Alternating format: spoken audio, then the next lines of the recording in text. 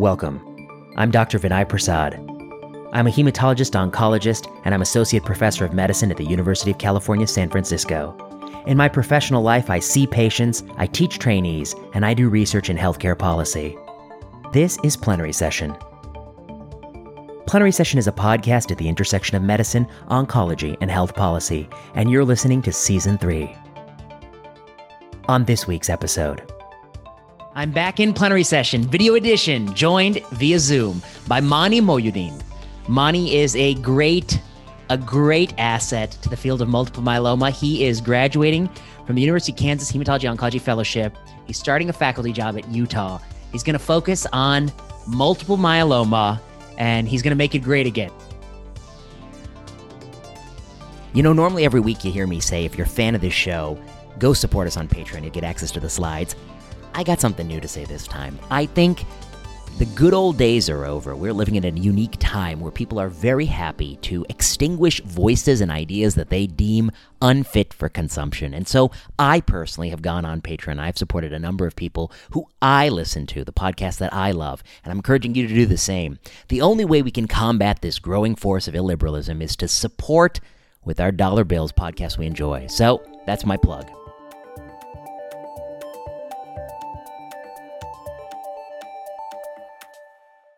Mani, it's great to see you. Pleasure's mine. Thank you. Boy, it was a few months ago, I think, maybe even about a year ago, that I think you reached out to me. You had followed the podcast. One of the few people who've read the book Malignant. Few people. And you said, well, let's take some of these ideas and let's focus on myeloma. Let's spin them out a little bit. And we've been working on stuff. We've been staying busy.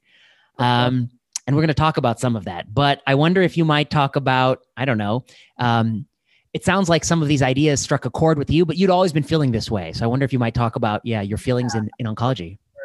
So, so going through residency, there's a lot of hype. And until you start oncology fellowship, you don't know what is true and what isn't true. So I came with these expectations that, we've made dramatic advances in cancer, and we have in some ways, but I came on a high, that all these targeted treatments are doing great.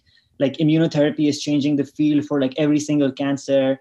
And that's what I would tell when I was interviewing for fellowship, that's what I would tell people. And now I'm wow, I was naive. And then there was this big discord when I started fellowship and I saw all the death and the suffering and the hype. And then it really, I got very reflective about all of that. And then reading your book and then reading some other books as well, like Azra Raza's book, The First Cell, it really struck with me, and it told me about, there's a lot of things we're doing wrong. And I think that we're just so mesmerized by, novel mechanism of action or, just a novel pathway. And there's less focus on quality of life, less focus on whether it's actually making people live longer. So when I heard the podcast and then when I read the book, I was wow, this does resonate with me. And then, I saw that you and then Aaron Goodman, for that matter, you guys were tweeting about the same things that I was thinking about. So I was wow, we should all get together and, work on a few projects. So I'm glad I reached out. And I joined Twitter back in June, and I think this is the only good thing that's come out of Twitter. I would say the same too. It's been all regrets. That, and I guess you sort of find out if there's something new. But other than that, I do regret, because otherwise I've been off social media and I've been a happier person since I've been off. But that's there was just a big feeling of disillusionment at how much hype there is and what our priorities are and how we're so vulnerable to being swayed by these big fancy words that we hear. So it resonated with me. That's nice of you to say. I also like Azra Raza and her work. I think the reason I like her is I think we agree very much on what the problem is, and then where we disagree is how to solve it. But that's a fair disagreement, I think, totally fair. And I'm also a big fan of Aaron Goodman. He came out initially guns blazing, and I was like, oh, I've missed this passion and energy. I hadn't seen it in a few years. Just excoriating selinexor, which I think is legitimately a drug that legitimately deserves criticism. And now he's pivoted rather gracefully to being sort of the great educator. I mean, I think he is self-called Papa Heme, and he's got some really nice educational modules. But yeah, the three of us have worked on some stuff. So why don't we talk about this? I can't release this until the paper drops, but this paper is coming, and it's coming in the Lancet Hematology. That's an AE for you. It's AE Hematology. It's the proper spelling. So I wonder if you might walk us through this paper. What did we look at? For sure. So I guess the brief background to this paper is that, so as a fellow, I would see all of these like 3-drug versus 2-drug trials. And, if I would ask like faculty members, and they'd be like, oh, so, 2 drugs were the standard of care at the time this trial was designed. And I was like, okay. And then I saw Aaron Goodman and you tweeting about this, right? Where like Aaron had clearly delineated when the results for a certain trial came out. And then, that same control arm was used a few months later for another trial. So I was like, we should systematically put this to test. So what we did in this study is that we did a systematic review. So we looked through the last 10 years of myeloma randomized control trials in the United States. And we chose to focus on the United States because, as you know quite well, the standard of care varies differently in different countries. And we can talk about how that's manipulated. But, so 3 drugs is the standard of care now in the US for myeloma, for newly diagnosed and for relapse refractory. So we looked at all trials in the US, and we found about 49, discrete randomized control trials, some of which are resulted, some of which are still enrolling. And then what we did is that we assessed the quality of the control arm. Now, this is similar to some of the work that you've done previously, which in the one that was published in JAMA Oncology. And what we looked at, and we used a rather simple criteria. We used that, has the control arm been previously beaten in a randomized control trial? And if the control arm had been beaten and that was known prior to the start of enrollment of the trial, that was recorded separately. Then we also found, recorded whether, so a trial has already started enrolling, and then a few months down the road, the control arm is shown to be inferior in another trial. We also separately recorded all the instances where that happened. Yes. Okay. So what you're saying is control arm, is it the best available standard of care? It had to run in the USA. Right. And you're separating 2 things we knew were inadequate when we started the trial, and things we knew that were inadequate sometime during the trial. That's what you're looking at. Yep. Okay. I think it's fascinating. And I guess the only thing I will add for the listeners to realize is, you're right. Talal Halal, who is faculty now in Mississippi, we looked at this kind of broadly in JAMA Oncology. We didn't take this added step that you're taking, which is during the course of the trial, did you have new information? And the reason that matters is, you can imagine you're randomizing people 1-to-1, then 5 months into the trial, you get some new information that your control arm is actually inferior to some other standard of care. And immediately in your practice, you're probably pivoting. You're no longer giving that 2-drug combo. You're pivoting to a 3-drug combo, for instance, and except for the patients you're enrolling on the study, because the study is not putting in a protocol amendment to switch the control arm. Now, some people might push back and they'll say, well, I can't expect everyone to do these protocol amendments. But the flip side is, well, what if this were your mother or father? Would you really want them to get that control arm when it is inferior to something else? And that really ought to be the control arm of the study. And the other thing I'd say is, well, your trial is not going to answer a relevant question by the time it results because the control arm is no longer that. So that's the way I would push back on it. Okay, why don't you unpack these 2 things? What you found, what were the results? Sure. So amongst those 49 trials, so 7 of those trials, the control arm was clearly inferior even before the trial had started. And I guess one of the more egregious examples of this is the Boston trial, which, we talked about extensively, which is selinexor Vortex versus Vortex, where you had you had almost 2 years where a doublet, and I'm not even talking a triplet, a doublet had shown superiority to bortezomib dexamethasone. And indeed, that trial has now gone on to show an overall survival benefit as well. But that is a pretty like egregious example. But there were several other examples as well, and there are some examples where PomDex has been beaten up repeatedly, and it continues to be a stepping stone for all trials. Like in all new myeloma drugs, have to like stomp upon PomDex before. So we found 7 trials. And, sometimes it was a matter of a few months, but sometimes it was years. And then we found an additional 9 trials where the control arm, was found to be inferior during enrollment. And in our discussion, we give a nuanced, we try to be balanced about it because it is complicated. It's not that easy, like changing your protocol midway. But it should be easier, right? We should make it easier. We should serve our patients better.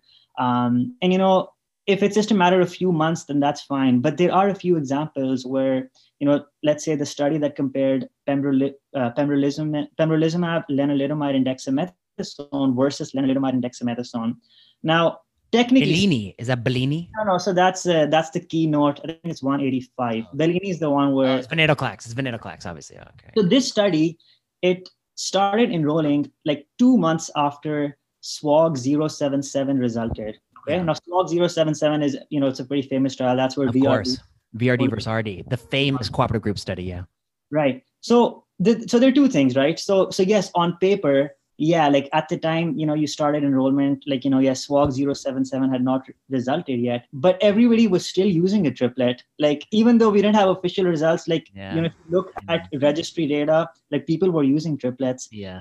And then, 2 months later, SWOG 077 results, but the trial continues enrollment. Yeah.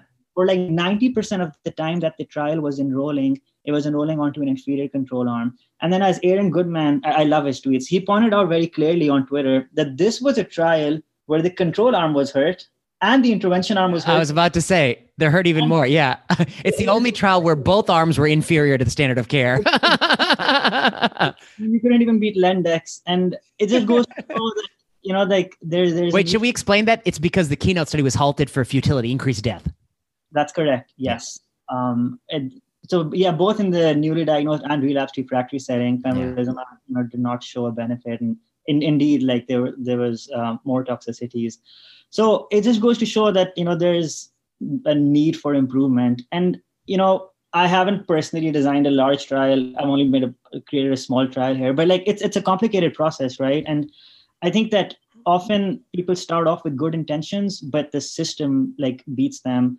Because you need to get funding and you need to go through so many steps. So the aim is not to point fingers at particular people, but the aim is to like generate discussion so we can change the system and make it better for our patients, because they deserve that for us. Like it's, as you mentioned earlier, like you'd want to enroll your mom or your dad if they had myeloma in this trial. And then one thing which like, I think is very important for us to highlight is this is not unique to myeloma. Like this hasn't been looked at specifically for other cancers, but if you and I were to do that, we would find the same findings. We'd find that in renal cell cancer, we'd find that in lung cancer, as you pointed out recently, where like crizotinib keeps getting used repeatedly. It's like, or chlorambucil for CLL for like years. So it's a recurring problem. And then, then we get these results and then we don't know what to do with them, or they're not applicable to our patients. So it's just a complicated. Let me push on some of these things. I mean, the one irony of the Boston trial is that no self-respecting oncologist in Boston would have put patients on the control arm. It's misnamed. It should be called, I don't know. It should be called the, I don't know what country where that was an acceptable standard of care, but it certainly wasn't Boston, the city of Boston. The other point I always want to make is that these trials inform no nation. What do I mean by that?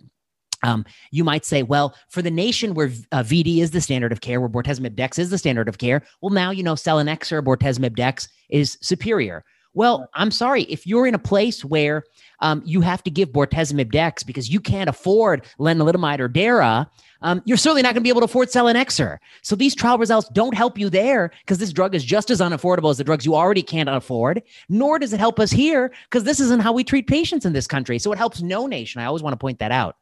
That is so true. And, we're going to have another paper coming out soon, which sort of talks about post-protocol therapies. And like, that's the messed up part, right? Because after the trial ends, the control arm doesn't really get the intervention, and you can't say too much about it. That's also embargoed. Exactly. It's a complicated discussion. Come back. We'll do another segment on that. But that's another. But I guess the one really important point, which I really want to highlight, is advocates will be if people want to use DARA upfront, right? And so people in the United States are going to say, adding daratumumab upfront shows us overall survival benefit. But that data is from countries where people don't get daratumumab upon progression. So they'll get it frontline as part of the trial, then they won't get it. Wait, so, and that trial, you're talking about Maya? That's DARA-RD versus RD. So the one I've strong. So Maya, so far, it also seems that the control arm has not been getting DARA at first relapse. Exactly. Yeah. Okay. About Alcyone, which is DARA VMP versus VMP. I see. Okay. Go on. Yeah. Which already has an OS benefit, by the way. Yes. Only 10% of the patients in the control arm got daratumumab and if you can afford DARA VMP, why aren't you giving VRD? Yeah, that's a totally different debate. I agree. But yeah, so we're sort of that's another topic we're working on. But yeah, it's a mess. Well, this feeds into what my third point was going to be called, which I've written here on this piece in this napkin that I'm writing on. Does not speed. What do I mean to say? Proponents of these randomized controlled trials that do not inform the US nor global settings, their argument is that we need to do these studies to speed drug availability to patients. We have to run a straw man comparator arm because that gets a fast result so we can move the drug up accordingly. But the point I want to make is, I believe in almost all of these instances, these drugs were initially made available based on response rate. The very first time the drug was approved, it was because it generated a response rate. That's true for DARA. That's even true for selinexor, even, the STORM data, which, we can talk about, we can be critical of that, but it was true for these drugs. Once the FDA has approved the drug in the multiply relapse setting based on a response rate, you already have a path to the drug. Every subsequent randomized controlled trial has to ask the question, when in the sequence of therapies is it better to give this drug? Where does it add value? And if you're running those trials with control arms that are not what you would give otherwise, you don't really answer the question. Like, I really don't know. I mean, we can have this discussion, honest discussion, which is like, there certainly is going to someday be a patient where we think selinexor is a reasonable choice. Sure. But where? Who? We don't know. We have no idea who that person is. Yeah, no, I completely agree. And so the problem is that Karyopharm is now designing a trial where they're going to compare selinexor Pomdex versus Pomdex. And again, that doesn't help us because we don't use Pomdex for unless patients are really frail. So honestly, even if they were to use, and I just tweeted about this today, even if you were to use cyclophosphamide Pomdex versus selinexor Pomdex, even that would generate a lot more meaningful information. Because cyclophosphamide has activity, it's underutilized, it's cheap. If nothing else, just compare it with that. But I think selinexor Pomdex would lose to cyclophosphamide Pomdex. I think that's what they worry about. But that's important to know. Yeah, and then another thing. This is my impression is, how bold the company is in designing trials speaks to how confident they are about their drug. And so if you look at belantamab, okay.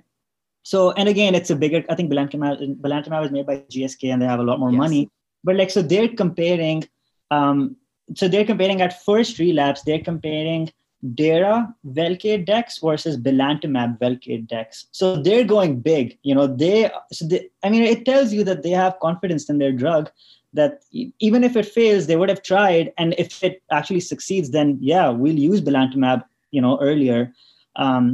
So it just speaks to how how confident they are about their own drug working. All of the trials, I'm so sorry I interrupted you. Go on. All of their drugs, even if they do compare to Pomdex, they compare a single drug or a doublet to Pomdex. Nowadays, we're not comparing triplets to Pomdex anymore, right? Yeah. Even belantamab has a trial against Pomdex, and that's belantamab versus Pomdex. The new trial for 11-14 myeloma, that's venetoclax dex versus Pomdex. Like, what is a triplet versus doublet, with the Pomdex as a control going to tell us? It's really useless, and it's a disservice to our patients. I mean, I don't know how I could ethically in the United States give a fit patient Pomdex, knowing it's been, it gets like a 4-month PFS on average. It's the travesty. Dara Velcade Dex versus Belantamab Mafodotin Velcade Dex. I like it. The only thing that's going to give me pause is if I learn that 70% of the people in frontline got Dara RD. That's the only thing that's going to give me pause. However, it's still better than some of these other trials. I mean, let's be honest. Let me just pick your brain a second. Let's see if we're on the same wavelength. You've got a new myeloma patient in your clinic. Let's say they're, 78, truly transplant ineligible. What frontline regimen, you want to know their cytogenetics or not? Or does it even matter to you? What frontline regimen are you going to give them? Well, if they're 78 and if they're frail. Let's say they're not frail. Let's say they're hardy, but they're not transplant eligible. Yeah, that's a good question. So I guess, or start with they're frail. They're frail. You can take that. So I will say, so we don't have randomized data that compares DRD versus DRD. All right. So that's Dara Revlimid Dex versus Velcade Revlimid Dex. Now, again, we don't have randomized data that compares these head to head. But if you do take a fine look at each of the trials and you compare the populations and you compare the toxicity profile for an old, frail patient, I do think that is one instance where giving daratumumab upfront, and not as part of a cohort, but as Dara Revlimid Dex based on the Maya trial, I think that is a situation where I would use it. And that's because we have data that, neuropathy is pretty bad, right? Like you want to avoid neuropathy. There's some newer data out there that patients receiving Velcade are more likely to fall, and they have, adverse events as a result. So that is one situation, yes, where I'll probably feel it's justified, the costs and all of the other factors to give maybe DRD. But for all other things, I think like we have no strong convincing evidence that anything is better than VRD. Yes. Okay. There's all these implications where if you use daratumumab up front, then at the first relapse, you don't have daratumumab in your pocket anymore. And that's what I think. And there are people who can, we can debate about this endlessly. There's a big school of thought with good reason that the first treatment you have is when you're going to get the best remission and the only chance at a cure, because there are 10 to 15% of patients that are cured, right? By cure, meaning their disease doesn't come back. And that's the only way we achieve that is with a transplant as of right now. Like nothing beats Melphalan 200, So there are people that, that will say, and they have some justifications that the first treatment you have is your best shot at it. But I will say that overall, I'm hesitant to use, DVRD until we get more data, until we get overall survival data. With appropriate crossover. Yeah. That's correct. And then Griffin it's a very excellent proof of concept, but it's a small study with endpoint of SCR, right? It's not powered for MRD. It's not powered for OS. So that's the one situation. For an old frail patient, I do think DRD will probably be more tolerable. Is it better? I don't know. I don't know that for sure. Yeah. And I wonder where this literature on falls is coming from. But okay, I see your point. I guess but let's say we both agree on one thing. VRD, most people are getting that for initial treatment. VRD upfront. And it sounds like you lean towards auto and CR1. You lean that way for the person who can take it. Even that is debated on, the Michelle et al. Data, the CLGB study. We could talk about that another, but that's going to be a long conversation. Let's put that aside. Then in relapse, let's say you gave them VRD. Majority of your patients are getting VRD. You're going to put them on Revlimid maintenance after their auto. They relapse, and then now you're thinking of a daratumumab containing regimen. For sure. Okay, me too. That's where we are. Carfilzomib frontline, veto for me. I need more data to be persuaded that it has a role in the frontline setting. There's weak data. It's all weak data where, some people they'll stratify for high risk cytogenetics, they'll use Carfilzomib Revdex as opposed to Velcade Revdex, which I mean, it isn't really strong data, but there are schools of thought that will use KRD for high risk myeloma. Ixazomib maintenance instead of Revlimid maintenance. That's another example of a control arm that's beneath the standard of care, huh? That's correct. The bulk of that trial was enrolled, and that in the United States after we already knew that Revlimid prolonged survival, and yeah, I mean, and that trial has shown a PFS benefit, but we don't have an OS benefit yet. So it's not even approved from a regulatory standpoint. The one good thing about the FDA is, at least for maintenance for myeloma, they want a OS benefit before they give approval. So like kudos to them for that. At least they're keeping the bar high for that one. Yeah, but don't worry, the NCCN will help them out there. And then if your patient is 414 post-auto, are you going to do Velcade Revlimid maintenance? So I believe, and that's the standard of care, is that you should have a PI as part of your maintenance. Based on what? So based on weak data, again, there is data. The most widely quoted data is the Emory experience by Ajay Nuka. And again, that's like a 45, 50 patients. And like they had excellent PFS. That was triplet maintenance, like VRD maintenance. I think most people are comfortable dropping the DEX. Like, I mean, giving DEX for a period of years is pretty toxic and hurts quality of life. But I will say that, yes, most people would give, and I do think, again, the data is not like super strong, but the biology and all, like it kind of makes sense, like for 414 having PI on board as a maintenance strategy. But I'll admit that we don't have randomized data that it's better than lenalidomide maintenance. Yes, and that's I just want that admission on the record. I do. Yeah. Okay, so I know our time is almost up, and I have to skedaddle. But okay, let me summarize, and then let me see if you have anything to add. The summary is new paper out now, Lancet Hematology.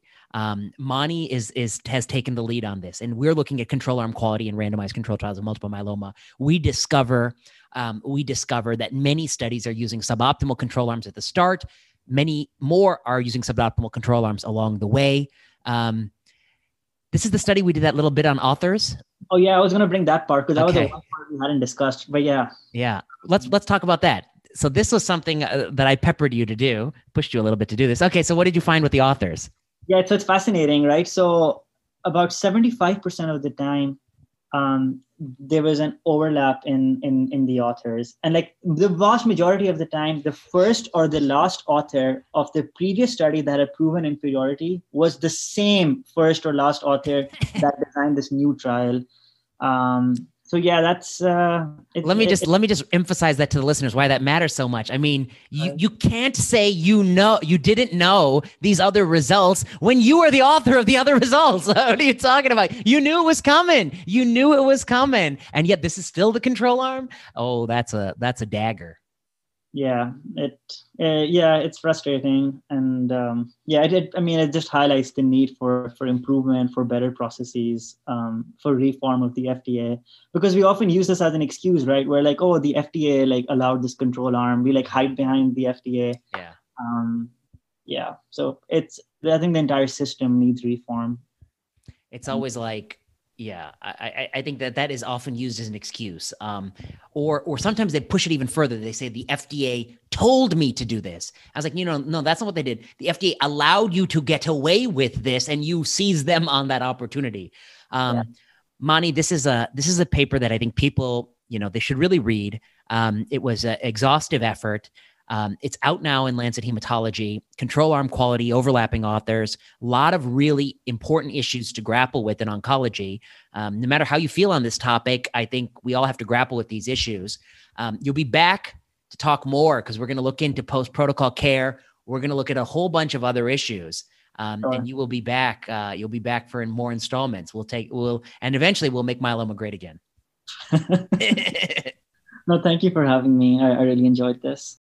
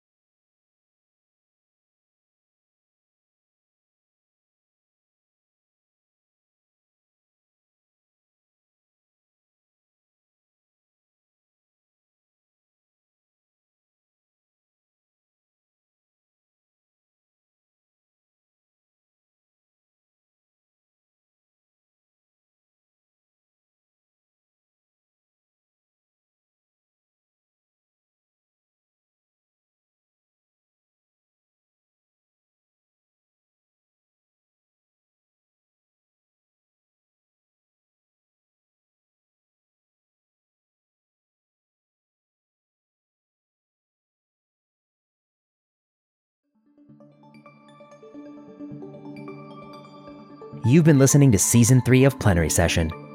Plenary Session is produced by Kiana Klossner. Music by Ian Straley and Audrey Tran.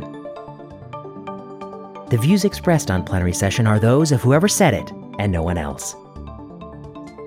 Plenary Session is not medical advice. Follow us on Twitter at plenary_session. Until next time.